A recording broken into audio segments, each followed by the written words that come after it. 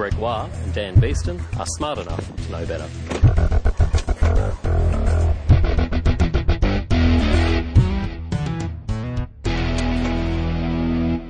In your ears right now is episode 36 of Smart Enough to Know Better, a podcast of science, comedy, and ignorance. I am Greg Wah. And I'm Dan Beeston. And today we have a very exciting interview with a CSIRO scientist by the name of Dr. Stefan Hajkovic. So let's get straight to it. No, just not. Right. 36! 36 is awesome. I was looking up 36. I was having a lot of fun with number 36 because I like the maths sort of stuff. Yep. 36, okay. How 6 about times this? 6. Well, That's a square number. Well done. It is. Thank you. Now, for all those, it may come as some surprise to people, but It's my age. Oh, happy birthday. Thank you. It may come as some surprise, but I'm About quite time I've nerdy. been waiting since May for you to say that. Oh, he's so quiet. Shh. I'll buy you something pretty. But anyway, Hey. what I might buy you are two distinct dice, two six-sided dice, and if you D6s, as the nerds like to call them. D6, that's right, well done. And if you roll them, the maximum number of possible outcomes, not the summed outcomes, just, as in each distinct dice, is 36. Yep. There you go. So you can roll the first one a 1 and the second one a 1. One, the that's first right. one a 1 and the second one a 2. Mm-hmm. The first one a 1 and the second one a 3. We really wanted to get through this quickly, didn't we? The first one a 1 and the second one a 4. So that's like counting in base 6. That's right. And it is. No, it wouldn't be, because there wouldn't be a 6, would there? Oh, base 5, yeah. Base 5, Sorry. yes. Yeah, you're right. And, but there would still, hang on, that doesn't make sense either. Base 7. It'd be base 7. No, 'Cause it'd it's be base 5 because your 1 is your 0. Oh, okay. That's a confusing way of looking at it. Yeah, so you can have 1, 1, 1, 2, 1, 3, 1, 4, 1, 5, 1, 6, 2, 1, 2, 2, 2, 3. So it's base 5. I see what you're saying there. Yes, okay. It's normally they would start at 0. Wait. No, it's base 6. Yeah. It is base 6 because you never get up. Yeah, it's base 6. In base 10, I was right the first time. In base 10, we don't actually have a number a 10, for 10. but Yes. we do have a 0. We have a 0. So you're not this is- using a 0. No, so it's Right. base 6, but you Okay. do have a 6 because you don't have a 0. So what you're really saying here is in Crazy Dan's system, it would be base 6 if you don't have a 0, but go from 1 to 6. It's just base 6. It just doesn't have a 0. It's got a 1 instead of a 0, and a 2 instead of a 1, and a 3 instead of a 2, and a 4 instead of a 3, and a 5 instead of a 4, and a 6 instead of a 5. But you don't have a 6 you wouldn't have a 6 in base 6. Oh, Lord. Anyway, Right at the beginning, the other I said, let's get through this quickly. The other- It goes for ages. The other one was really fun is the sum of integers from 1 to 36. If you add 1 to 2 to 3 to 4 to 5 to 6, blah, blah, blah, blah, blah, it actually adds up to... 36. That's not how that works. No, it doesn't. It adds up to... Oh, wait, I know this because this will be easy. This will be 37 times 18. Okay. Right. That doesn't make it any easier at all. Shall I just tell you? Yeah, go on. It's 666, the number of the beast. Oh, no way. That's brilliant. That is brilliant. And that's why it ties in with role-playing, because everyone knows role-players are demon worshippers. Anyway, they're not. We're the nicest people in the world, because we sit around and have conversations with people. We're lovely. And the one that I got from science, which I thought was really interesting, the atomic number, so the material that has the atomic number of 36 is krypton. Dun, dun, dun. Ooh. That's just because I like Superman. I prefer Batman, but, Superman's all You right. like Superman? I I love Superman. The new the Man of Steel film's coming out soon. I'm really excited about that. He'll probably be very... I'm just sick of superheroes going, I can fly and I'm invulnerable. You wouldn't understand my pain. I'm getting sick of that story. I want one day a superhero to go, I'm awesome! Look at me! I can shoot lasers from my eyes and I can push the planet back through time. I'm having the best day. Well, that's Tony Stark, isn't that? It's Iron Man. Oh, it is too. Yeah. Oh, there you go. He fucking loves it. He does. He does. There you go. But anyway, so atomic number of krypton is 36. He's a drunk, though. Yeah, it's a problem. Not as much as if the Hulk was a drunk. Well, yes, that's true. What are we talking about? Should we go and talk to it's not science, comedy, and ignorance. Should we go talk to a scientist about mega trends? Yes, he can bring a bit of levity to the conversation. We are very lucky today to have Dr. Stefan Hajkovic from the CSIRO. Dr. Stefan, hello. Hello, how are you going, Gregory? Good, thank you. Oh, he used my full name. It's very exciting. And that's not your full name, that's your first name. Don't use his full name. Well, seconds in, I've already been corrected by the guest. Hooray! That's how he got his doctorate. That's true. But did you use my full name, my surname? Hajkovic, didn't you? You've even almost said it right. Oh, there you go. Woo, I almost did something right. I'm just going to call him Dr. S. Because Dr. then everyone wins. That often happens to me. Poor Doctor. Sounds a bit dodgy, Dr. S, though, doesn't it? It's like a supervillain. Yeah, like an evil doctor. It's not as good as Evil Dr. X. S. Oh, you think about that. Let's put that into somewhere. Yeah, you don't want to be Doctor. Do you have a middle name that's like Xavier or anything? It sounds like a painkiller, I've been told my middle name. It's Anatole. It sounds a bit like Panadol. It does. I've got a weird name. I feel like I'm in less pain already. Hang on, Yeah. Anatole sounds to me more like one of those big Russian submarines. Superplanes. You know, the ones where they put lots of tanks and they fly them around the world. An Isn't that called an Anatole? It's close. It's an Anatov, isn't it? Ah, is that what it is? Isn't it? It's Oh. the biggest, that's the biggest plane in the world. I thought that it sounded like a man-made island somewhere off the coast in the... An atoll. That's Yeah. right. I can see that too. Okay. Anatole, where the military lands secret aircraft and stuff. Now, of Where course, Dr. S lives on a secret Anatole off the coast of Australia. now, of course, We haven't even got to our subject yet. our interviews This always is not our subject. Our interviews Right. always start with asking our interviewees their middle name and then making fun of it. That's what we do now. That's what. Welcome to the podcast. Or trying to trap them into describing their evil plans. We'll get him next time. Now, Dr. Stefan is a head researcher at CSIRO. This is true? Lead researcher. Lead. Oh, there you go. Head. Not a head researcher. I don't research heads. Oh, we almost got No, into and I'm not even really a lead. I'm just a guy who does stuff in CSIRO. Okay. Yeah. And for the people who don't know, what is the CSIRO? The CSIRO is Australia's lead science agency across pretty well every field of science. We have 6,500 staff, 4,500 scientists, and we're basically here to do science to give Australians a better quality of life. There we go. And there we Yeah. have it. So what's I heard you stole Wi-Fi from the Americans. No, they stole it from us and we beat them in court. Yeah, We got exactly. lots of money down here in Australia to do what we want with it. I actually know that I had to look this up. It was $450 million. Yeah. When I last checked, I don't know what it is now, but Yeah, that's a lot of money. I think we're still getting it as well. I think it keeps on coming in. It is a huge amount of money, and Well, they're just paying in $5 notes. It just keeps coming in. yeah. Well, I guess a little idea Fino's economy. can do a lot. So yeah. No, that's right, exactly right. So Wi-Fi was created by the CSIRO. Speed cameras, I think, were created by the Speed cameras. You the son polymer, of a bitch. The polymer. Did we do speed cameras? yeah, I think so. All right. The polymer banknote. We did that. That's right. We didn't do the cane toad. That sometimes that was not us. We actually were the guys who were brought in to fix it up, I think. Although my history on that's a bit dodge, so it was- I'm not totally sure. they introduced But I some do cougars. know it wasn't us, at least. Well, we did. Were you the cane beetle, though? Toad eating cougars. What could go wrong? We did fire-resistant textiles that have significantly reduced burns in children. It was in the 60s. Contact lenses. Plastic for contact lenses, a new way of making polymers as well. Yeah. So much cheaper. We helped to track the Apollo missions to land on the moon. There you go. Through the Parkes telescope. Yeah, with the Parkes telescope. And we also helped invent radar and malarial repellent for Aussie troops during World War II. Were they joined together, radar and malaria? That's a really exciting way to fight We tracked the mosquitoes. Aussies with the radar and then shot them down with the repellent. No. Right, we had like insect spray to keep the Mozzies off them. I heard and that then you we just helped develop convinced radar.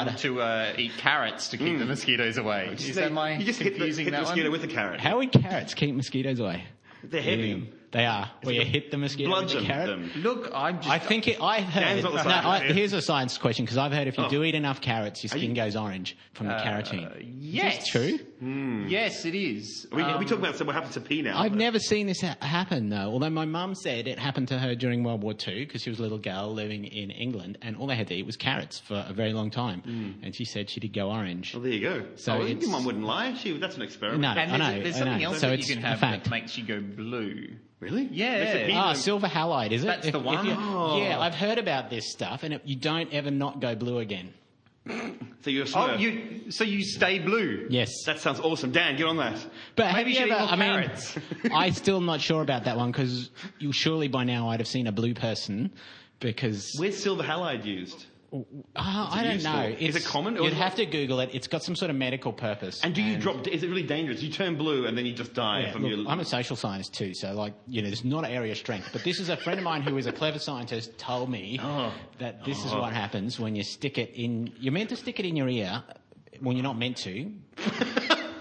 This is confusing. Some people do it. It's okay. We have a segment in the podcast called Walk of Shame, just so you know. What's called Walk of Shame? So we actually research stuff that we normally say, and then we correct it. So we'll find out sort of how. Don't do this stuff at home if you're listening to this podcast. Do not. I don't mean to second guess anyone. Don't do any of it. What? I don't mean to second guess anyone's decisions at this point, but should we maybe be asking Dr. Stefan about things inside his field of expertise? One last thing. People probably know this, but I want to just point out, if you eat a lot of asparagus, even not a little bit of asparagus, your pee smells funny. Yes, and I've that's heard awesome. It's true. And that's anyone listening should if you have do a lot of Baroccas, your pee goes bright orange. It really does. That's right. And beetroot. If you on an empty stomach, you eat a lot of fresh beetroot, not canned stuff. Then your pee goes red. Slightly. It's a bit disturbing. So if you ate the right ingredients in the right amounts, you could try to pee a rainbow? Oh, that is a great idea. We could patent that. That could even sell. That would sell better than Wi-Fi, I reckon. You'd have to stay really still so you didn't sort of jostle it all. No, I love it. I think that is definitely a huge money earner. There you go. It's up there with silent Velcro. That's my other invention I'm working on secretly in Cyro. It's like Velcro, but when you pull it off, it doesn't make any noise. Silent Velcro. So you're making it less awesome. Oh, no. It's like making all these spies around the world just started nodding, going, yes. You have your gun Velcro to your thigh and go, but no noise. Because they're too busy quietly trying to unbutton their guns. That's right. Yeah. Come on, damn it. Anyway, all right. This is how I'm going to get rich, silent Velcro. Good, that's how you but I think the rainbow pee is something that you're onto. That could work. Yeah, they done it. I've rainbow vomited before. Does that count? That's the other end. The other thing about carrots is every time you vomit, right, there's a carrot compartment and it releases. It doesn't matter when I've vomited in my life, I've always found carrot in there. Dr. Stefan is also not a medical doctor. No. I'm just making general observations. Isn't that what the appendix does? No. No, there is a carrot compartment in your tummy. Every time you vomit, it makes a bit of carrot. Have that on. I've researched that. It must be true. Right. Yeah. So we are standing in one of the CSIRO buildings in Brisbane having this conversation, and this building won an architectural award. Oh, there you go. And it's the Eco Science Precinct building. People go past it in Brisbane. You'll know it. It's very pretty. But we're also standing here on the 21st of December, which of course is in the southern hemisphere is the summer solstice, and on a day that people have been saying for a long time that is the end of the world. So supposedly the world will end tonight, 10 o'clock or 10:11 or something like that. I can't remember. It's New South Wales time. That's when the world ends, according to a misinterpretation of a Mayan prophecy. I think it's all wrong. We're not actually asking about this. This is all bunkum. We'd like to point this out. This is total crap. But I was about to run out the door and get some things done. I've got to do the Christmas shopping. I've got to do that. No, you don't. That's the point. You don't do the Christmas shopping. Well, yeah, because we won't have the presents. That's what we have nothing. But we sort of been talking about the past, and that's talking about there is no future. So is that, from a scientist's point of view, is there no future? Are we done? Is that it? I mean, not Mayans. I'm not talking about the Mayans particularly. They were done years ago. Yeah, if they could predict the apocalypse, they would have predicted the Spanish. This is true. And the pox.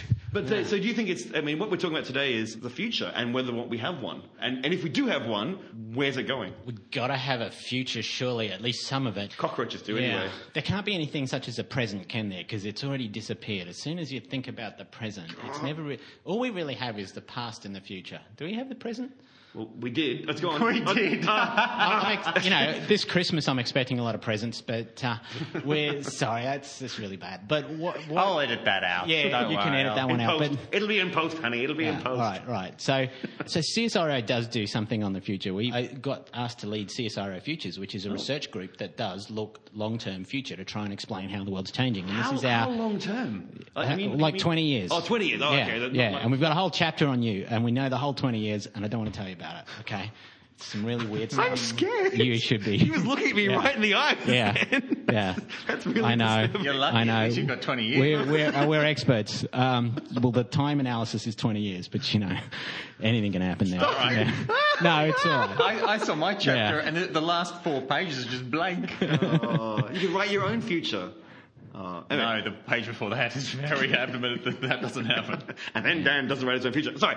So we think that The things that will make Australia good into the future are the decisions we make today. And we have a belief that by enriching the information environment about what happens in the future, we can help today's decision makers make wiser choices. So this is the logic behind CSIRO Futures, is that we're crafting evidence-based narratives that mix science fiction with science fact, because anything in the future is unknown, so there is an element of fiction and imagination that goes with it. Yep. And when the ABC science media team wrote this up, they called it science faction, a mix of science fiction and science fact, which I quite liked, because I think it sounds like a militia group. Yeah. Oh God, the science faction. The science faction. They're coming to kick in your ignorance. I didn't really think about that. Yeah, the science faction. It could be a good thing. How are they going to attack us with those ridiculous toy guns that... Well, Jesus! The biggest guns in the world. They're linked to Wi-Fi. Anyway, that's what we do in CSIRO Futures, and we're growing this new thing. Is it a flagship? Is that what they're called? No, we're a theme.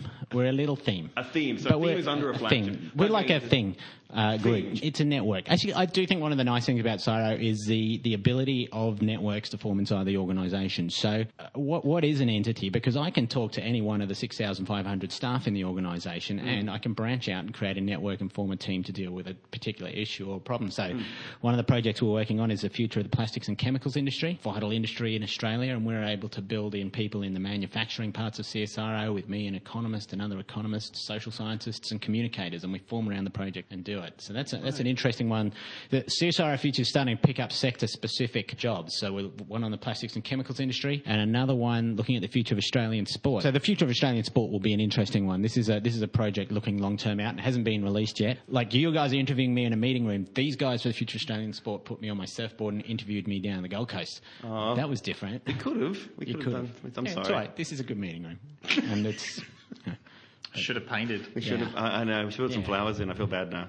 And the projects sort of bring out what we call megatrends, big shifts in the environment. In this, I'm not sure if you've seen this document, Our Future World. I've looked at it online. Yes. Yeah, so this is our flagship publication, and we'll put a link in the show notes to it, so you can do a link. And it talks about megatrends. One's called More from Less, which looks at a world of increased pressure on mineral, water, energy, and food resources as population growth happens. So the world crossed the 7 billion persons threshold sometime last year, and it'll asymptote, which is a clever word for level off, at about 2050 with around 9.8 or so billion. So we think 9 points. We don't think we'll beat the 10 billion mark. Because some sort of I think it gets around the 10 billion. 12 or something. Yeah, it's a good. I can't remember offhand. Do we cross the 10? I think we have to go after 2100 to cross the 10 billion. But I do know that it starts leveling off. Like is that level off because all of the poor countries become richer and have healthier and they have less kids and stop having as many kids, or is that because of massive die-off? Well, it's loss of resources. It's actually the former one. So I think that it is because as we see wealth creation in a lot of the developing world, we see that's heavily associated with decreased birth rates. People have less kids as they get wealthier, and populations tend to stabilise. Just to kick in there, sorry. That's all right. It's shown that the more educated women become around the world, the lower, the less children they have, because they go, this is ridiculous. Exactly. I'm not having 52 children. I'll have one. I just talked to a friend of mine who's pregnant in a Brisbane summer yesterday, and she said, for all my education, look what I've done. But so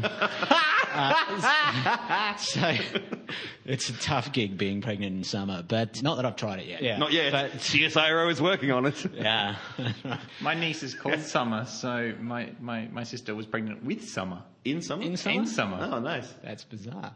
But getting back to it, I think emancipation of women and freedom and equal rights to women in society is another crucial aspect of population control, which does start to sort itself out. In those societies where women have equal rights and are fully part of the society and educated, that is another thing. So wealth creation and rights for women are important. But definitely the world's limited natural resources are going to be under a lot of pressure. Water is one. It's well over 1 billion people live in regions without enough clean water to drink, an inability to build it into the future. Food security is another one we worked on a bit lately. That's a huge one because 1 billion people go to bed hungry tonight, and food prices are high and likely to stay high.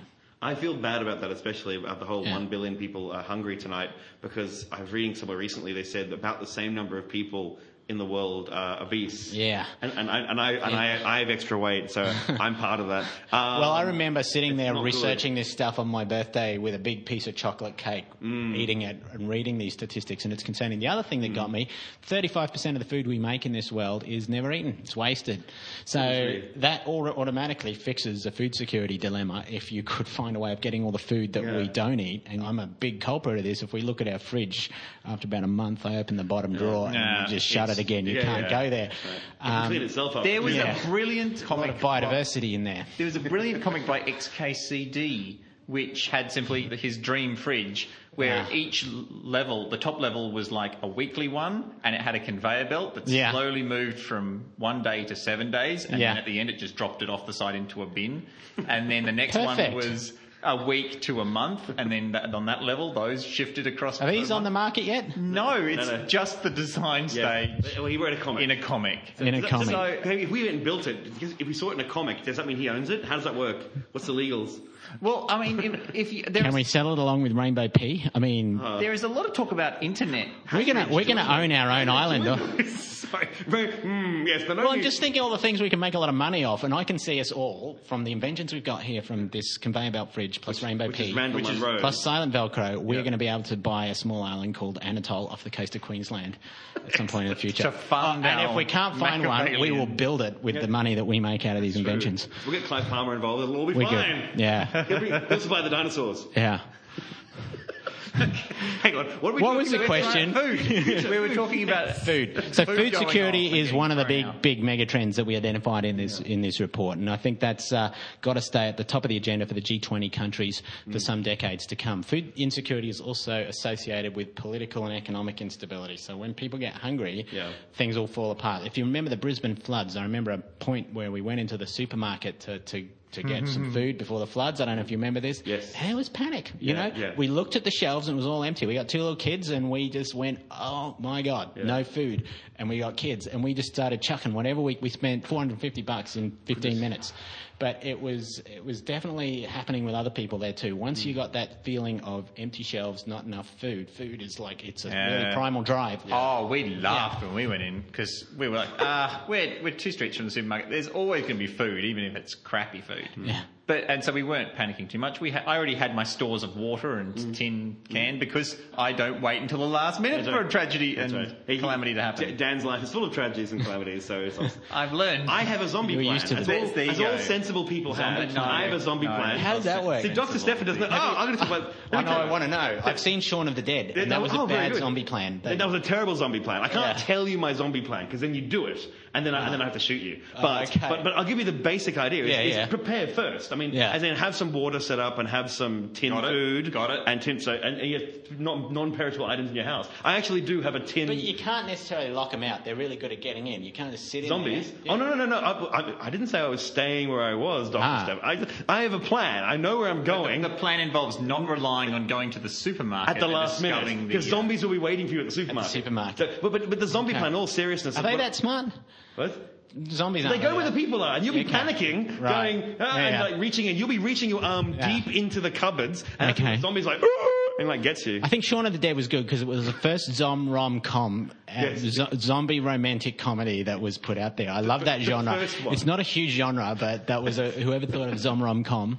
It worked out well. It worked well. But a zombie plan, people laugh at me, Dan especially, ask me for having a zombie plan. But really what a zombie plan honestly is being prepared for an actual disaster. An actual disaster. Yeah. Well, that is interesting because that takes us back to the topic of our conversation, oddly enough. Yeah, I think. And I'm going to build a very creative segue to bring us back to it. We're terrible. Dr. Stephan, you've done exactly what we do. We create these wonderful segues, then point them out. Yeah. Destroys the whole thing of making a beautiful segue. So please erase the last 5 seconds and pretend this is a natural segue into our future world. You're doing it again. You're still doing it. You're segueing from the segue into... I would like formally state the following is not a segue, okay? If you think it is... You're just making it worse. Okay. Feel free. Right. So our future world does look at risks and shocks. One of the things, actually, when we put this report out, the CSIRO board had a look at it. This was fresh and interesting stuff for CSIRO, this big picture, long range, 20 years out, thinking about the future. They wanted us to think about mega shocks, big sudden events that would change the world instantly. And, like zombies. Zombies would be definitely a mega shock, actually. Yes. We couldn't get any data on it. In fact, because we didn't have enough time on this particular... Have you seen the movies? There are a lot of movies on. I'll stop. Well, on the first report that we did want to introduce a mega shock section, but we didn't have enough time, so we stole it off somebody else. Oh, good. For the World Economic Forum. And they gave it... Well, they kind of knew we stole it, didn't care. I don't think it was... Hooray! Anyway, we got a set of mega shocks which were looking at things like financial collapses, climate shocks, earthquakes, and zombie attacks. Can't remember the actual characterization of the zombie attack one, but it actually would be pretty bad if it happened. So what I want to do and see is... I want that on a shirt. Dr. Stephen Hajkovic says, zombie attack, it'd be pretty bad. It'd be pretty bad. That's... You want everything on a shirt. Yeah, they're pretty bad. Just write on a piece of paper, stick it, pin it to your shirt. Yeah. Genius. Yeah, that's a scientific assessment, pretty bad, that, you know. So what we would love to do in CSIRO Futures in the future is to have an actual look at mega shocks for Australia. What are the big sudden events that could substantially alter the way we live and put us onto a different trajectory as well? So, like, are you talking something serious like a pandemic, like a really pandemic bad disease? We would put in there, I think, and I think we would put major cyclonic events too. Oh, okay. Climate change could change the way Mega the world... tsunami. Mega tsunami, maybe. There's a big shelf off New Zealand, and Yeah. if it collapses, kaboom, there goes Sydney. Yeah. Yeah, Won't we Melbourne could. be happy? Yeah, you've got to be careful, because that statement just then could have caused the whole population of Sydney to leave. You've got to edit it out. Oh, all right. Dan has That's that. all right. Dan Dan has that seriously, power. Dan, no. Apparently there are discs coming from Mars. Yeah. They believe that stuff. But no, I don't think that'll happen. I don't think that's likely. But this is one of the things we want to do, is have a look at mega shocks as well. We've got another report that we're producing on 10 technologies that'll change the way you live. And this one will come out March next year. So the first one, Our Future World, looks at mega trends. And we talked about one because we got a little bit sidetracked on the way about zombies and floods and stuff. That's all right. That was me. That's okay. The next big product is 10 technologies that change the way you live. So we're going to actually try and identify 10 technologies that are going to have a substantial impact on the way that Australians live. One of them, for example... ones that exist now that are going to develop? Emerging. Things that are going to really... there's evidence of them existing now, and they're on their way, but they're going to really express themselves in the next 20 years. Give us a hint. Additive manufacturing would be one, for example. 3D printing. Have you heard of this? Yes, 3D printing. Yes. That's amazing. That it is, isn't it? You can buy toys that are made. I might even be 3D printed. You wouldn't know. Okay, it's that good. Yeah, I could be a 3D printed Stefan, and Stefan could be up there at his office doing journal papers like he's supposed to be, right? That's a possibility. Not talking to these two idiots. Yeah. So 3D printing is the ability to create a three-dimensional shape from a printer, and I think this potentially massively changes global supply chains and manufacturing, depending on how far it goes. I saw a photograph of a small car that was 3D printed. Now, the possibility is that when we break the bumper bar on your car, you don't have to go in and get it repaired. You push the 3D printer at home, the bumper bar comes out, and it's easily inserted and fitted back on. That's amazing. My only issue with this, I think my brain, I love the physical idea and based on polymers and you build it there, but we have to work out our patenting problems, like all that problem first, because who would own that? Well, I think that's interesting, Gregor, because what I've read about this stuff is that it actually takes the focus away from the product being manufactured, and the value is immensely on the design, because the product can be manufactured anywhere, but the design is what is hugely valued. And this is why we call it a disruptive technology. It can really change the way markets operate. The advent of the digital camera was an interesting example of a disruptive technology. So Eastman Kodak, the film company Kodak that did film printing, helped develop the digital camera in the 1970s.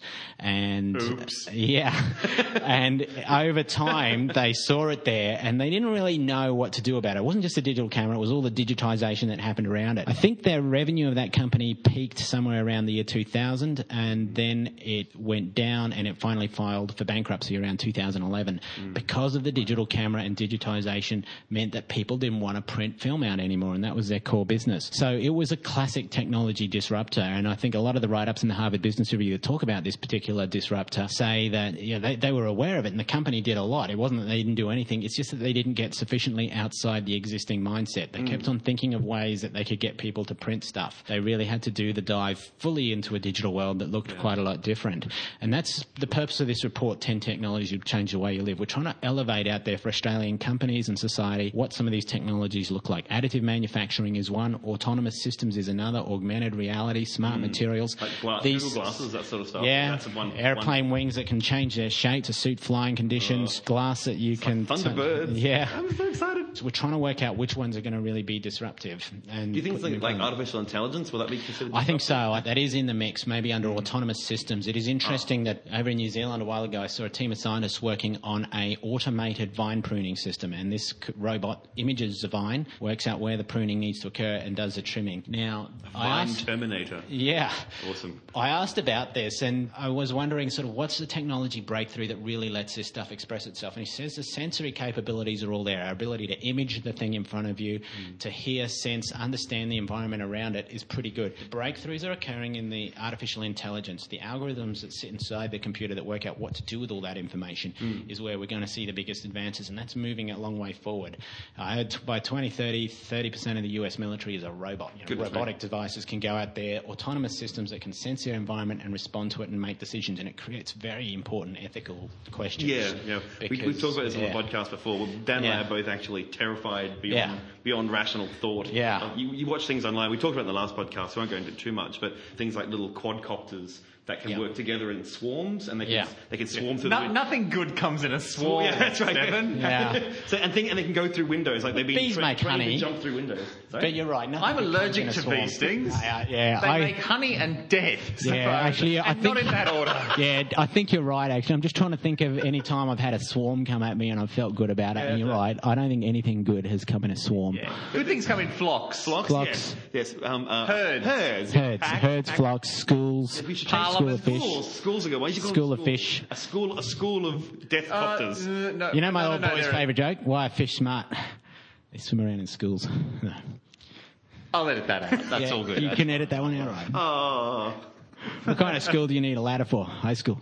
Okay. So, I'm a dad. Thousands of them. I'm a dad. All right, I've got that right. Dad jokes. Hooray. Okay, keep going. So this technology disruptor stuff is good, and I think the artificial intelligence one is a big one. I was approached by a group called the Singularity Summit a while ago. Have you heard of these guys? As in we basically, like Kodak created their replacement. They worry that we'll create a robot or a computer that'll be smart. That's right. This is a Terminator thing, all right? Yeah. But, I couldn't totally dismiss it out of my mind, I thought, what a bunch of kooky stuff. And then I remember riding home that afternoon thinking, well, what if, look at how evolution happened in the natural world and how we went from an amoeba to complex beings like us. Why can't it happen in the digital world? Look, I've totally no expertise in this. There's been so much of our evolution these days is mimetic evolution rather than genetic and learned behaviours. So once it gets to robots, then it's just all mimetic. Yeah, so I was up at Noosa having a holiday playing computer chess, and I can't beat that thing. It's on the iPad, and it sucks. I just tried again and again and again, and it was too good. And how did it get so smart? Yeah, that's the thing. Sucks at boxing, though. You'll always be my iPad at boxing. Yeah, true. For the time being, but I reckon some of those swarming helicopters can beat you. I saw Hugh Jackman in a movie, and he had a boxing robot. Did he? Terrifying. Yeah. But if they're so smart, that's what stops that computer chess program randomly solving a problem we didn't intend it to, and then it gives itself a better survival chance, and it starts to go. I have no problem. Why not? No, I agree. And the information, people say maybe that's what the internet will one day wake up. We're getting into philosophy now, but the internet will wake up because we just throw the stuff at it. I just had this wonderful idea for just a scene in a film where someone's playing virtual chess and someone crashes and goes, "No, you don't understand. He moved the knight outside the board." You should write that movie. It'll be set in the fridge. Right. It's already written in my head. Yeah. But you so that's the film that gets put against the rainbow-coloured pea, that silent Velcro. What was the other one? The fridge. Oh no, the fridge with conveyor belts. We stole a fridge. Yes. We stole a fridge, but if we're the first to market, who cares? And the film. This is how they won that Wi-Fi thing. I'm thinking about the.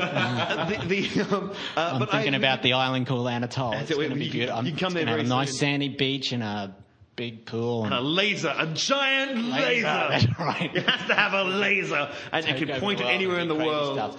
Yeah, we're not going to point it at the moon. If we're going to point it next to the moon. Send a spy out to come and stop us doing our crazy plans. Do not stand there and tell him your whole plan. Right? You know how they always say, I have to tell you my whole plan, and then I'm going to shoot you afterwards. Don't do it. Don't have some shooting. No, come on, it's my shooting. No, in fact, I've just had a great idea of how to kill him that doesn't involve shooting him. Oh, yeah. Can we source any alligators? Yeah, that's exactly the downfall of all James Bond villains, right? James Bond comes along, they have some crazy way of chucking him into an alligator pond, tying him to a rocket ship. It's awesome! But they bang, and it would all be over. That's the villains just don't get that. And then they tell James Bond the whole whether plan. you're cut out to be a supervillain. Yeah. No, I am. I'm going to be the next generation, right? I'm not going to be a dumb supervillain. I would know. Not dumb. Stylish. Classic. Stylish. Okay, back to the singularity idea. Yeah. The internet coming alive, or what do you want to call it, becoming conscious. I don't think it's likely, but anything's possible. But Ian M. Banks writes a series of novels called the Culture Novels, which I adore. And in that, they have these things called minds, at capital M, and they're artificial intelligence who invented artificial intelligence, and it's like thousands of years of development. And they're all benevolent, because their whole point is they're these amazing brains that can just outthink anyone. Yeah. But they don't. Why do we think that everything we make is evil? I think it's a really indictment on humanity. You go, well, we're evil, therefore they're going to be evil. Well, maybe they'll be nicer than us. There's no point being evil when you have everything, you can do anything. You'd go, well, I could wipe out the human race. Do you think technological advancement makes us less evil? I sometimes think it probably does. I hope so. You know, I think when you go wrong, though, I mean, I don't know. Look at sales. Look at sales time. Sales. Or when the new iPad comes out and everyone's like... That's not evil. It's not really evil. No, it's greed, which is a step to evil. Like burning witches is evil, but when we get technologically advanced... witches are evil. Burning witches is just getting rid of evil. Sure. No. For goodness sakes, they're just... No, you can't burn witches, because how would you know they're a witch? Well, because they're evil. Okay. I feel like I still don't think it's something we should be doing anymore. No. Basically, I agree. I think people once the whole mostly that's stopped, hasn't it?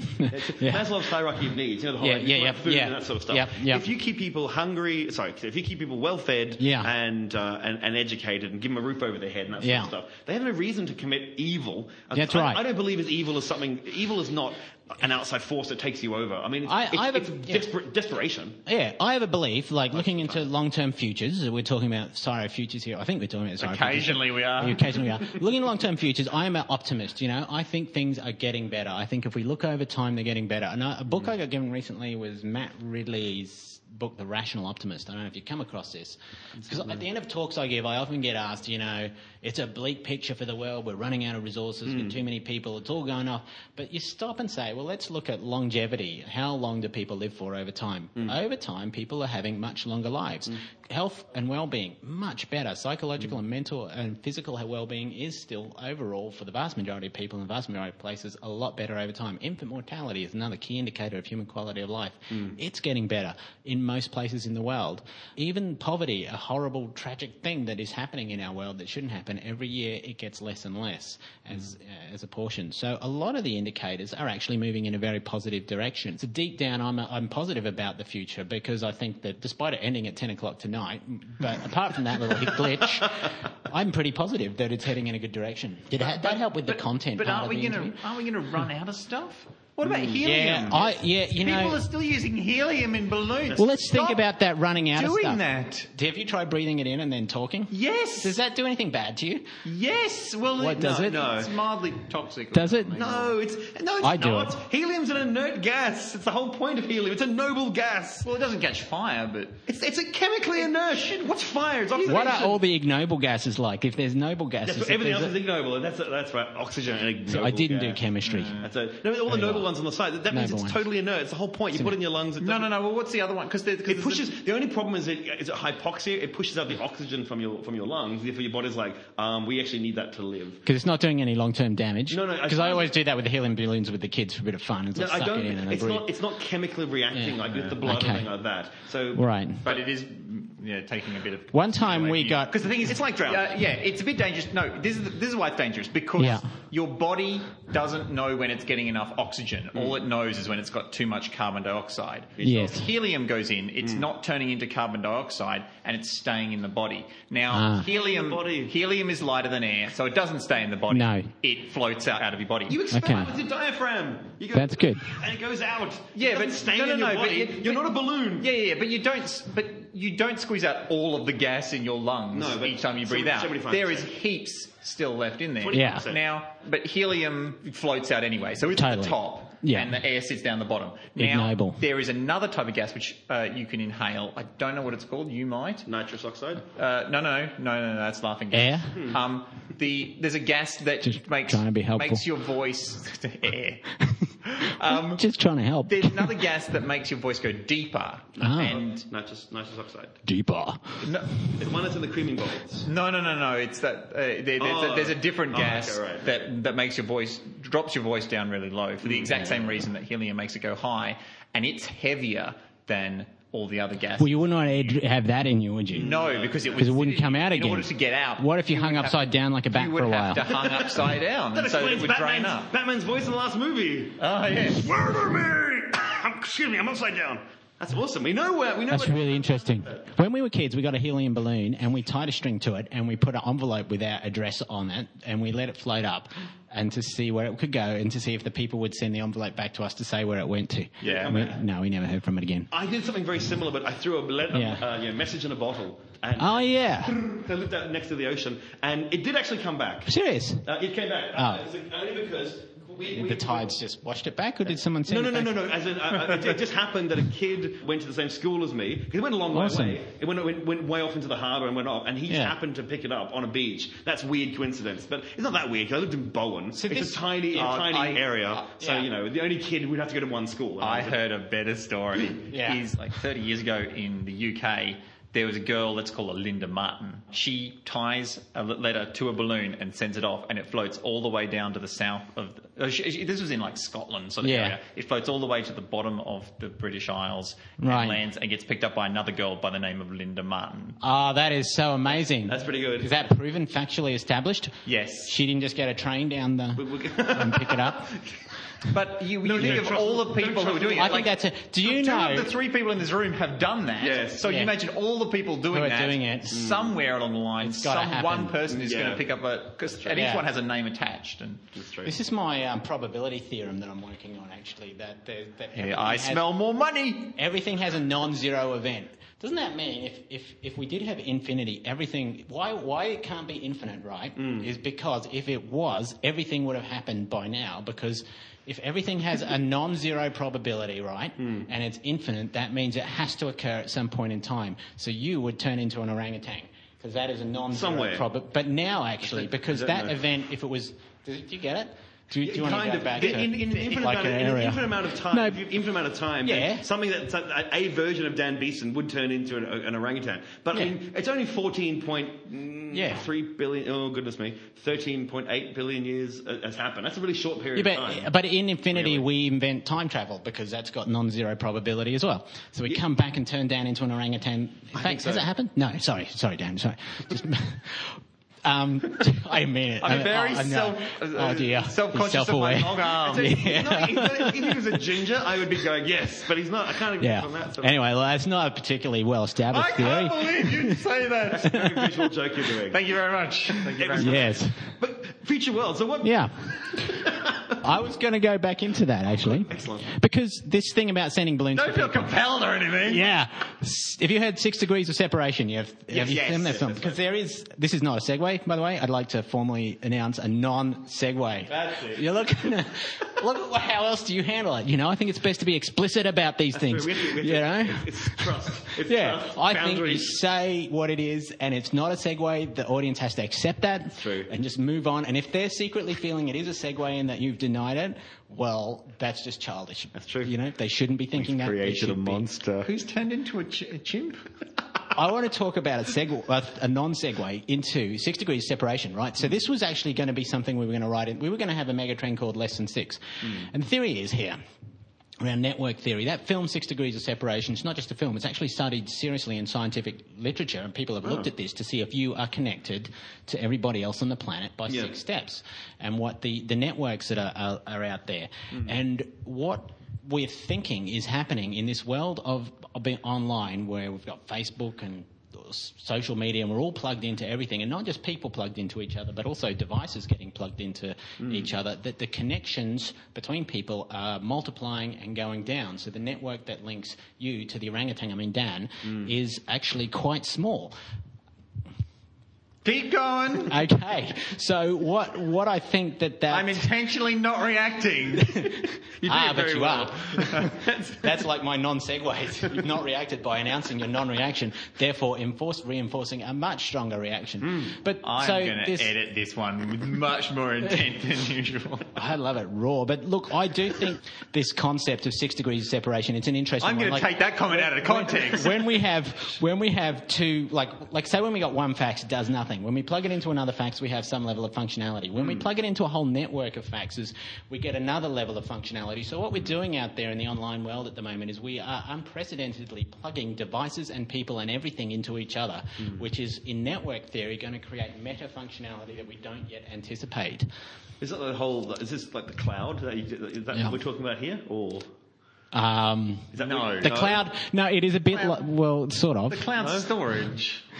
Yeah, but I mean, that's still things connected. At the moment, what I'm trying to say is you could have like servers that store things, but you could also have storage in my phone and your phone and that computer and this microphone and everything, and you don't worry about where it just stores it everywhere you are. Yeah. Does that make sense? Yeah, I've heard about the cloud a lot. And I don't mean cloud as in Microsoft owns a lot of computers, we have to pay them for it. I mean everything has smart storage. You just upload it all into the cloud.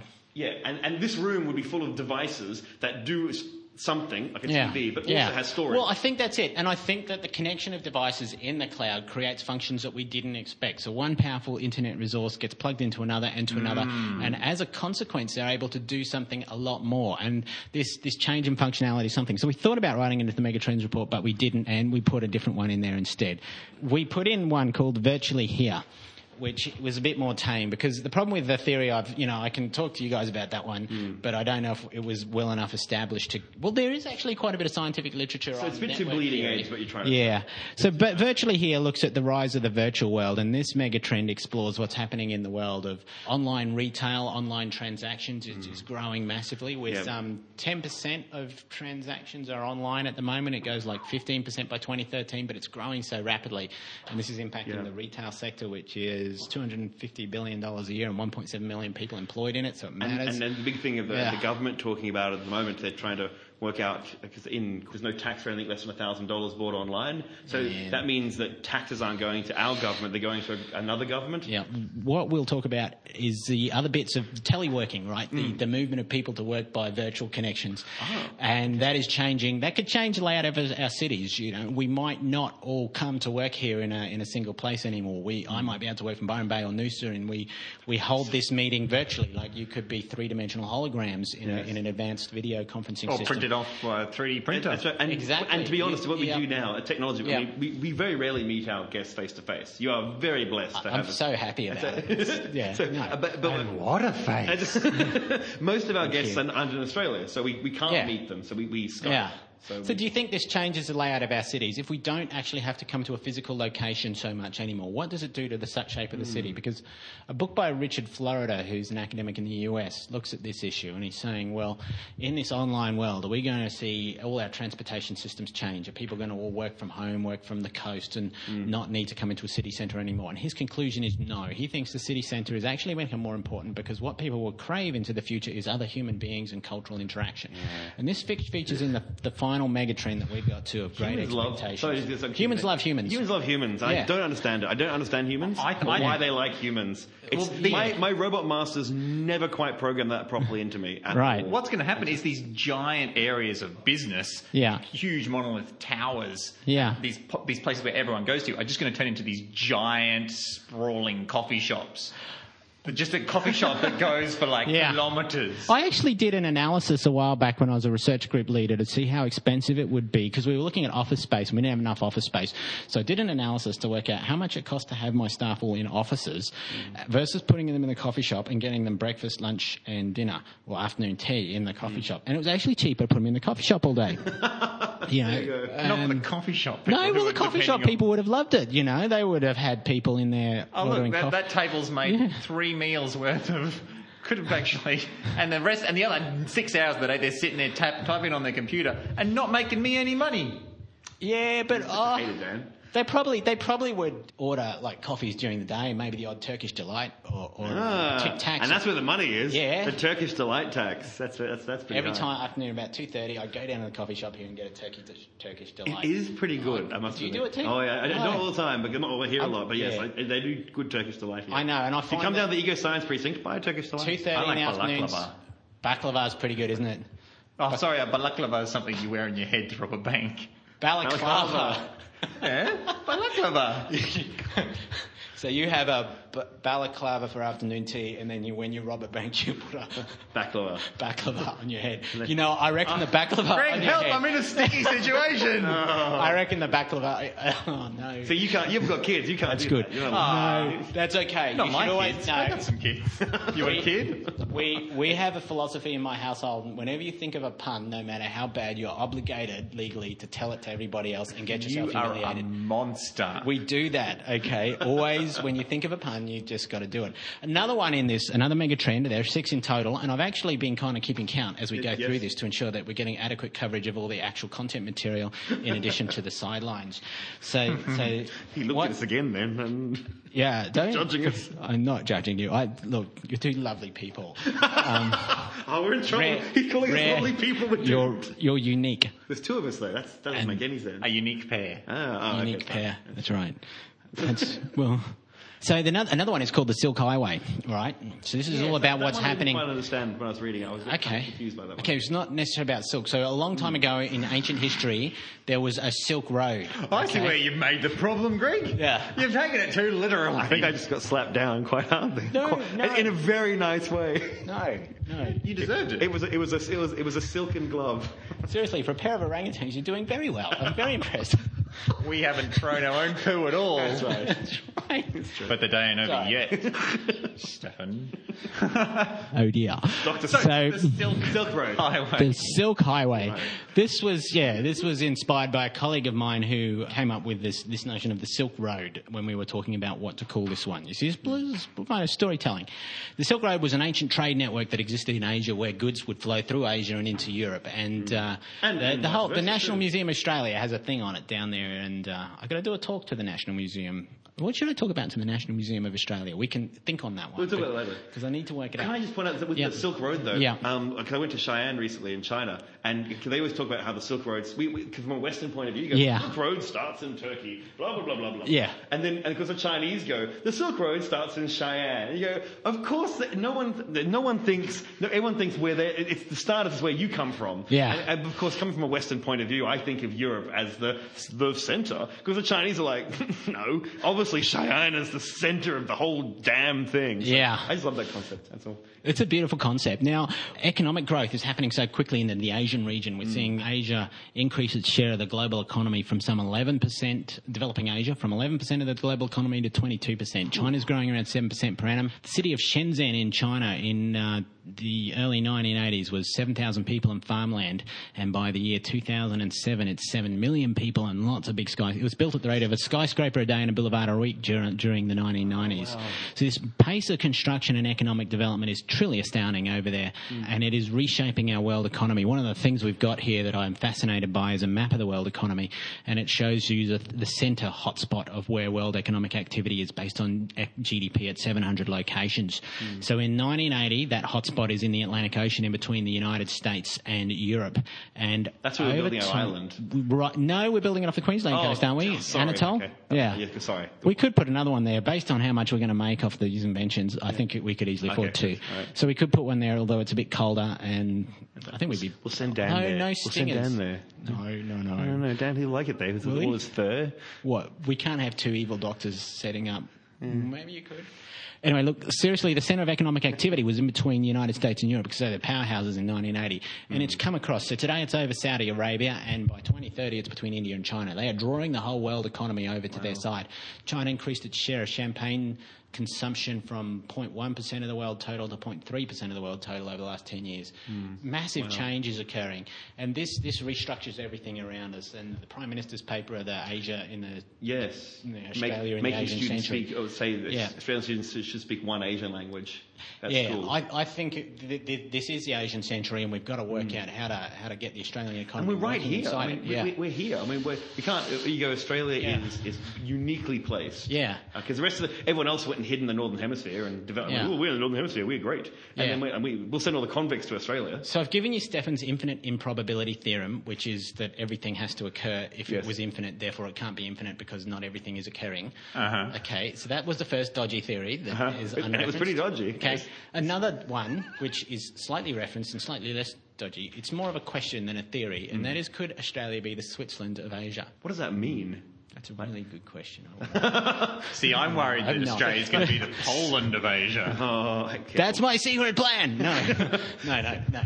Switzerland is a small country, relatively stable, pretty wealthy, in a much bigger region, and it has specialised in niche products of financial services, pharmaceuticals, watches, chocolates, ski holidays. What else does it do? Boutique stuff, right? Now, Australia is a very small country compared to a lot, in population-wise and economically, compared to a lot of the region around us. But we're stable and quite wealthy. And if we can pick the niche markets that exist out there in the Asian region around us, they may be financial services. In fact, financial services are looking really good. I think Australia's financial system is really well placed on a global stage. We came through the finance crisis very well. Plus, productivity in the Australian economy is mostly declining, but in the financial services sector, we saw 2.6% productivity growth over the last decade, or something of that nature, multi-factor productivity growth. Does this mean that we have to get away from selling our resources out of the ground then? I think there is a question around this, and I wouldn't adopt to the principle to say we have to get away from it. I think market signals will tell us what to do, but we have seen iron ore prices come down and coal prices forecast to come down. This is real significant for the Australian economy, and we certainly feel it as it happens. The reason the last decade of the global financial crises was so good here in Australia compared to a lot of the OECD, on a lot of the indicators here, we were having such a good time compared to Europe and the United States. Why was that? Well, there's a couple of reasons. One is that we had relatively good financial institutions, but I think the biggest one is commodity price growth, which was unprecedented over that 10-year period. Right. So that line of commodity prices is fairly flat, but by the year 2000 it starts to go up. Why? Because China needs all our raw materials to build its cities and its infrastructure. They need so much steel. Yeah, they need steel, and steel is a lead indicator of industrialization and where it's at now. An economy through time will go through different transitional phases, and let's say it starts out in an agrarian phase where we get good at agriculture, then it goes into an industrialisation phase where we're good at manufacturing and we can make stuff, and then it goes into an advanced services sector phase, and steel consumption is a lead indicator. Steel consumption will go up and peak, and then it will come down again, and after that peak of steel consumption is when the economy is shifting into an advanced services sector economy. And what I've read suggests this happens in Asia, in China, around the year 2020. We see it start to shift into this to a services. I mean, it's already occurring, but it really expresses itself as we get to about 2020. We see this massive shift into a services sector. 1.02 billion people will cross the income threshold of being impoverished to middle income class too. They'll all want services, they'll want superannuation, they'll have money to invest, and I think a lot more money will be wanting to find investment opportunities here in Australia, and this is what we might start to want to capture, is the needs of a new middle class in Asia and a new services economy. These are the options that exist out there.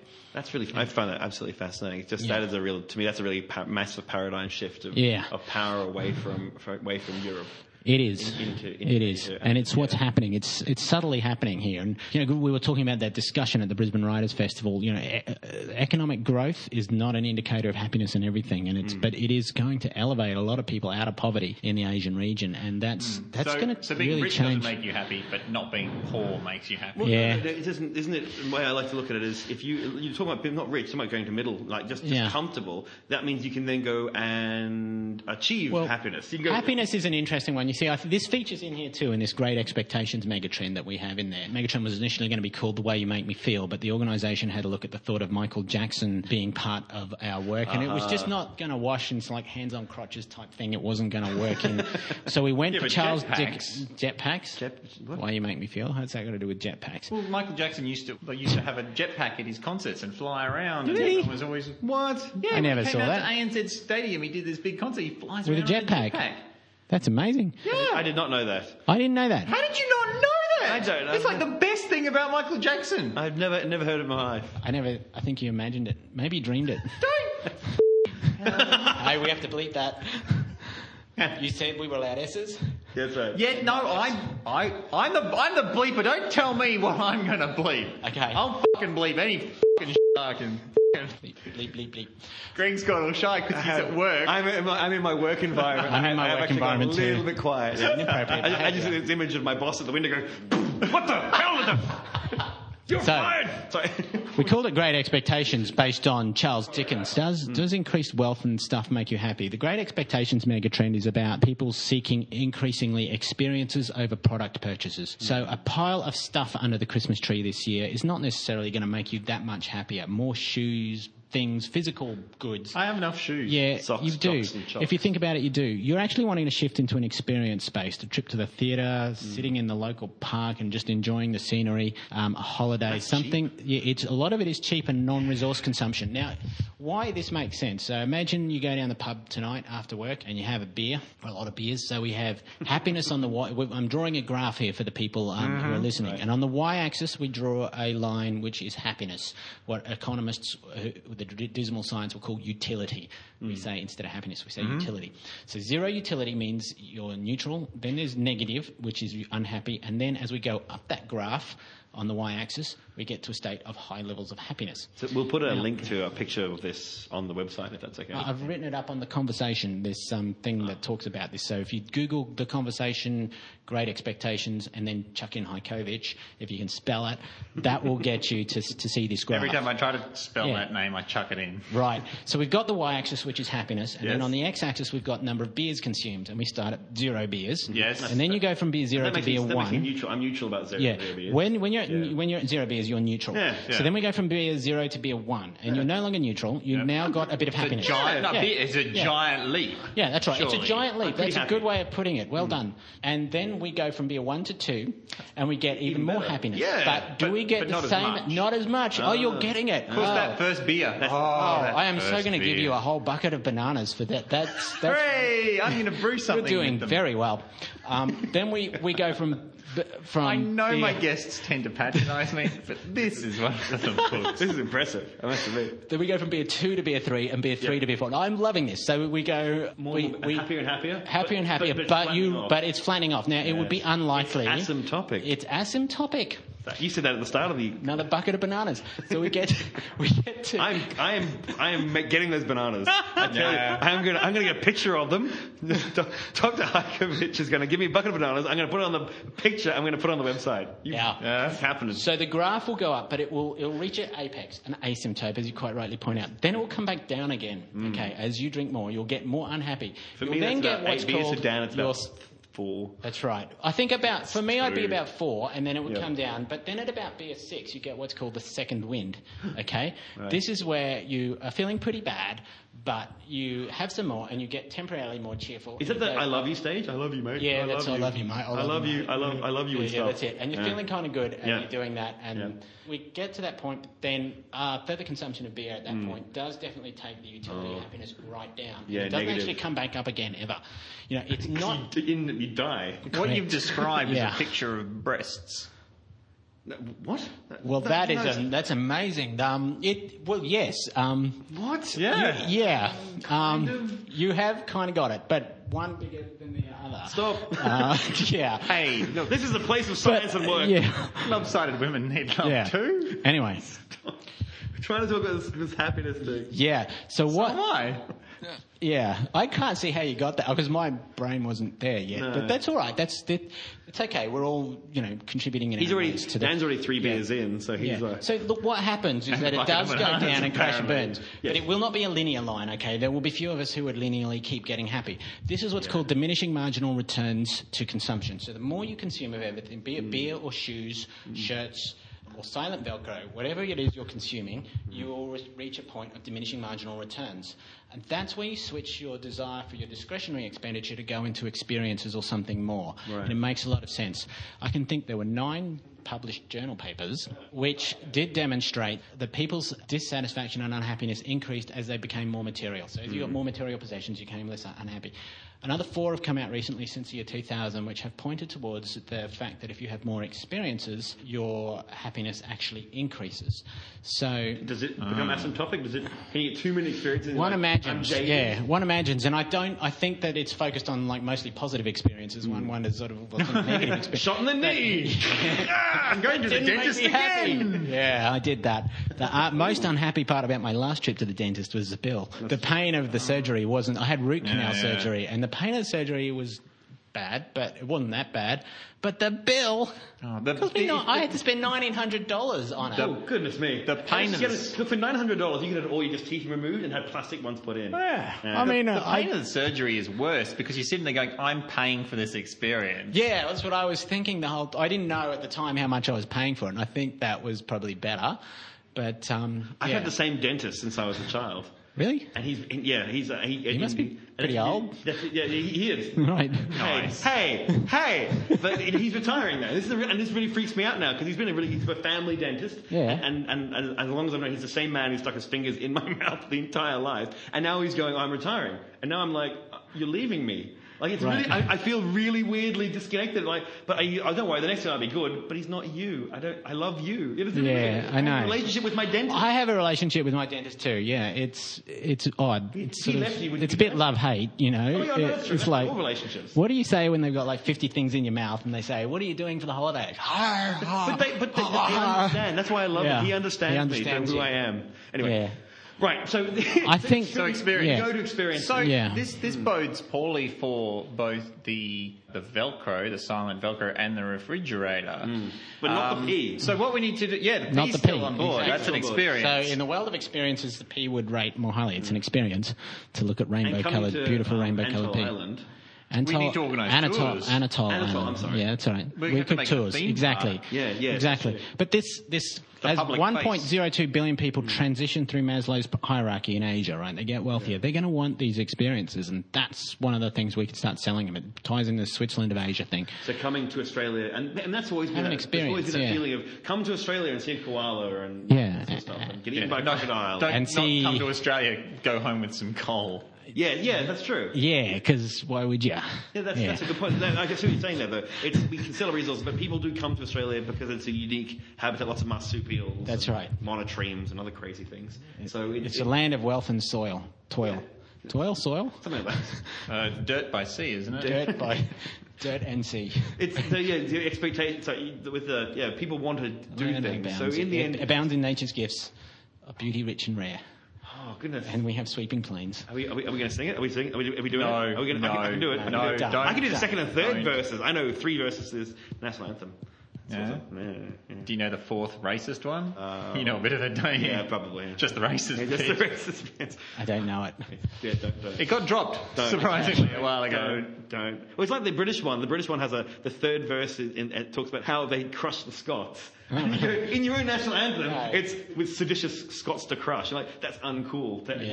We had something similar. That's all I'm going to say. All right. Well, I think we've got a really good summary for our audience here. They know what the future of the world is going to be after this conversation. I think so. So we're not doomed then? You think there's something we can do? There is something that... I am a huge... Yeah, apart from the 10 o'clock thing... If we make it past that... if we make it past 10 o'clock tonight, okay. I reckon it's all looking pretty good. No, humanity has massive challenges ahead of it, but I'm an optimist and I believe in, on the whole, the overall... Are you an optimist or are you a realist? I think I'm both. I think the data points us towards a gradual shift towards improvement of people's quality of life over time. Okay, I can go with that. But do we have time for gradual shift over time, or will we come? We to a do, cliff I don't believe in the cliff model. I think that most of the forecasts of cliffs, including the one it'll go past 10 o'clock tonight, we'll all still be here. I think a lot of the other cliffs, though, that are more seriously projected even, don't really tend to eventuate. I don't actually believe the cliff model on a whole. I think things gradually change and reshape and restructure, and the system changes itself in lots of ways to accommodate, as prices for one energy source get high, we start to see adaptation occur and switch into another. Now, it certainly causes adjustment pains, but I don't necessarily believe that those cliffs are really out there for us. Okay. I just don't think on a whole it works like that. There are localized cliffs and events like the tragic tsunami in Japan. That is a sudden event that has a major hit with it. And the financial crash, when the stock market falls suddenly like that and comes back again. That is also another thing. And global food price spike, that was actually, in terms of humanitarian crises, the global food price spike probably wasn't so well known, but had greater human suffering associated with it. And just to put that in context for our audience, if you go to the shops in the Western world and you go, oh, my rice is $1 extra for a kilogram, that's vaguely irritating. It's what it is. It's vaguely irritating, but it's $1 more for a family who only eats rice. Well, that's right. A household in the developing world will spend 80% plus of its income on food. So when food gets expensive, they can't stop buying movie tickets and buy more food because they're already spending everything on food. So I think food security is a big one. But look, all said and done, I do think things are trending in a positive direction for humanity overall, but it doesn't mean complacency is acceptable. We have these huge challenges that we need to start solving. And the idea behind CSIRO Futures is not to pretend we can solve them, we can't, but to create narratives, conversation and discussion around them. And I'm a big believer that enriching the information environment upon which we sit leads to wiser decision making and better choices. Prior to September 11, all the data and information actually did exist. It's a question of your being able to assemble it to predict that event. Hindsight is very hard, but our aim and objective is for important things in the future like that will happen, that we want to proactively respond to and manage and get a better outcome from in all sorts of areas. We will achieve that via enriching the information environment for everyone, and that's one of the functions I see for CSIRO Futures, is to put evidence and narratives out there for the Australian community that gives them a solid information base so that they can say, well, what if we did this, or what if we did that? It leads to wiser decision making and ability to make decisions about things. That is so reassuring to hear that the end of the world is not nigh, except it doesn't take into consideration this mysterious Dr. S poised on his That's right. Pacific atoll. Yeah, that's true. For those people listening to this, make sure you have a look at the link and read the Our Future World report, which will be linked to from the podcast as well. And now, what I've got out of this is we can work towards a better future, but also in 2013, instead of buying people stuff, Dr. Stefan is saying, hug someone. That's what he's exactly. saying. This Christmas, don't buy someone. Well, by the time you're listening to it, probably we're out for Christmas Day. Christmas 2013. Don't buy someone something, give them a hug, talk to them, smile at them, be friendly. You'll enjoy it, they'll enjoy it a lot more. We don't need more stuff, we need more experiences and happiness, yeah. Take them water skiing. Give them a bucket of bananas. And it benefits us in so many ways, that stuff. But it benefits us in so many... is an experience. Yeah, it's true. So there's an experiential component. Eating an entire bucket is an experience. It helps us in so many ways. It stops resource consumption, but we still get the happiness factor. So we don't need the stuff so much. To hug everyone. Yeah. And when you give a hug, you get a hug. That's true. That's right. Whether they want to or not. I wish I liked hugs. You have to ask first. Thank you. Now we're going to go and hug Dr. Stefan Hajkovic, whether he wants to or not. It's been a wonderful experience at my end.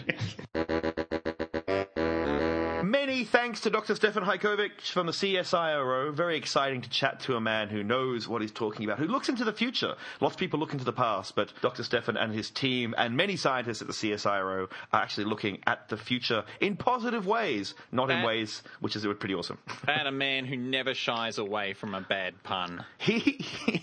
When we said to him, look, you can be a little bit silly, it's fine, he took that with both hands and went running. Oh, yeah. It was awesome.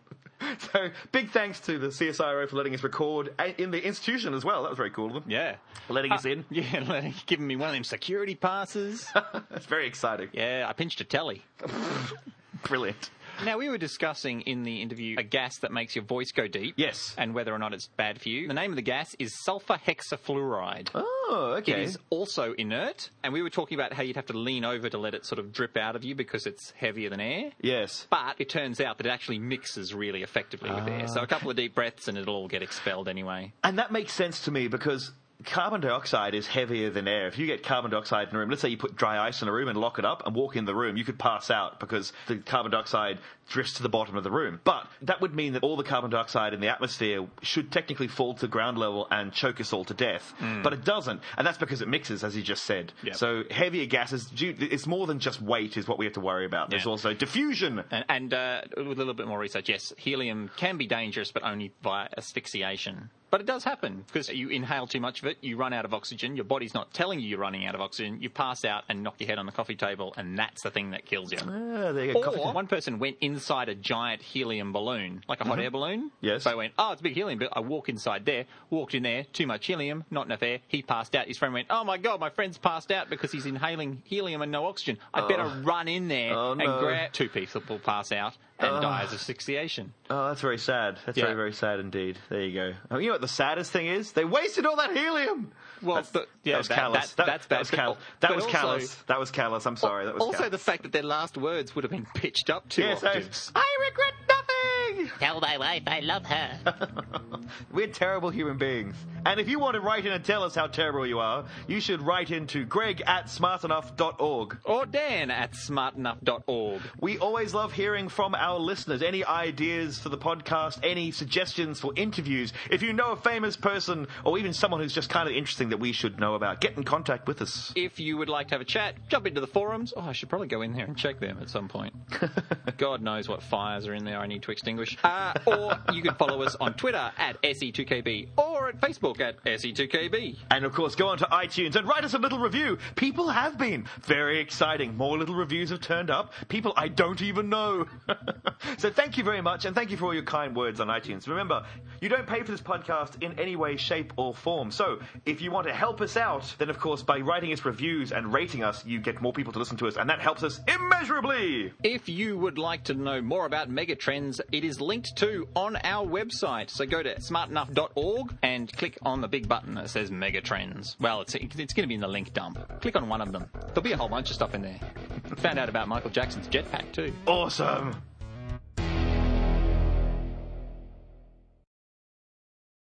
We're not trying to catch you out, which is, of course, what someone would tell you if they were trying to catch you out, but we're not trying to catch you out. That's right.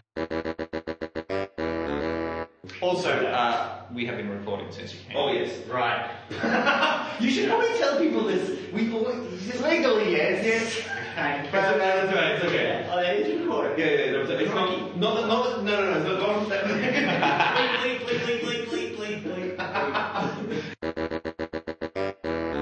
Imagine a snail walking at the wall, okay, going towards the wall. Every time it goes half the distance closer, and then half again, and then half again. Does it ever get to the wall? Well, yes, that does. Do you think it does? Yes, it will. Why? Why wouldn't it just keep on going half the distance and never get there? This is Zeno's paradox, isn't it? Yeah. What happens? I couldn't get this one either. You know how to really make that work for you is you accrue 2 weeks of holidays, and then over your holidays you accrue another little bit of holidays, and then over that, and then you take those holidays immediately, and over that tiny few minutes, you could stay on holiday the whole time. It's a perpetual Zeno's holiday. That's a genius idea. You never have to stop coming on holiday. You have to keep submitting it though. You have to submit it for 2 weeks. You'd have to submit it ultra quickly at the end, wouldn't you? You get a computer to submit it for you. Just go. So if we could get a fast computer. In Futurama, they had global warming, and the way it's total crap, but they solved global warming by flying to, I think they flew to Uranus, and they grabbed a big block of ice, and they brought it back, and they dropped it in the ocean. And I know it's not, scientifically it's not true. Isn't Uranus a gas giant? Yes, but it's also... Wouldn't they go to Pluto? For goodness sake. No, didn't they go to an asteroid with ice? I don't remember. It doesn't matter. The point is they dropped ice. Surely they would have gone to a place with ice to get ice. Futurama is not actually that scientifically accurate. I'm trying to point this out. Pretty good, though. No, it's not. Anyway, the point of this is... All right. You've moved the mic away from your face again. Sorry, am I... Oh, too close. Got him. Now I've turned off all of my additional devices. I'm not getting any whirring, I don't think. Well, except for my mechanical heart, I've switched everything else off as well. Well, I could switch off my mechanical heart, but then I'd have 4 minutes to do this recording, so... Right. You need to get one of them Iron Man devices. Arc reactors. Oh, they're awesome. Yeah, he's just stealing them. Not stealing. Okay, he's not sharing it with the world, so that means people like me who need it can't use it. What a bastard. Tony Stark is a bastard. Yep. All this. Could you imagine if you gave all like policemen or firemen a powered down, like a really weak version of that Iron Man suit? As in, just walk through the flames, grab someone, save their life, or fly up to a plane that's about to crash, save everyone who's in the plane. I mean, what's he thinking? Yeah, he can only be in one place at one time. Well, I suppose he is trying to expand it. Isn't there like War Machine or something? That's what they do. They put on big guns. I mean, I'm not saying everyone needs to be Iron Man, but surely that technology could be cut down so that a man could hover above the ground and just go and help someone. Yeah, a firefighting Yeah, that's right. And it doesn't have to be bulletproof. So you can replace an entire team of firefighters with one guy who can get out there faster and has spray foam attached to all of his bits. It doesn't have to be... You don't have to even get rid of all the firefighters. You just have specialised units. Like they have specialised SWAT units, but we still have normal police. What? What's going on? Specialised units. Hooray! Okay. Specialised unit. He means penis. But there you go. Yeah. That sprays Tony Stark is a douche. There were 9 journal published papers. That was a pretty bad ordering of words. There were 9 published journal papers which did demonstrate that increased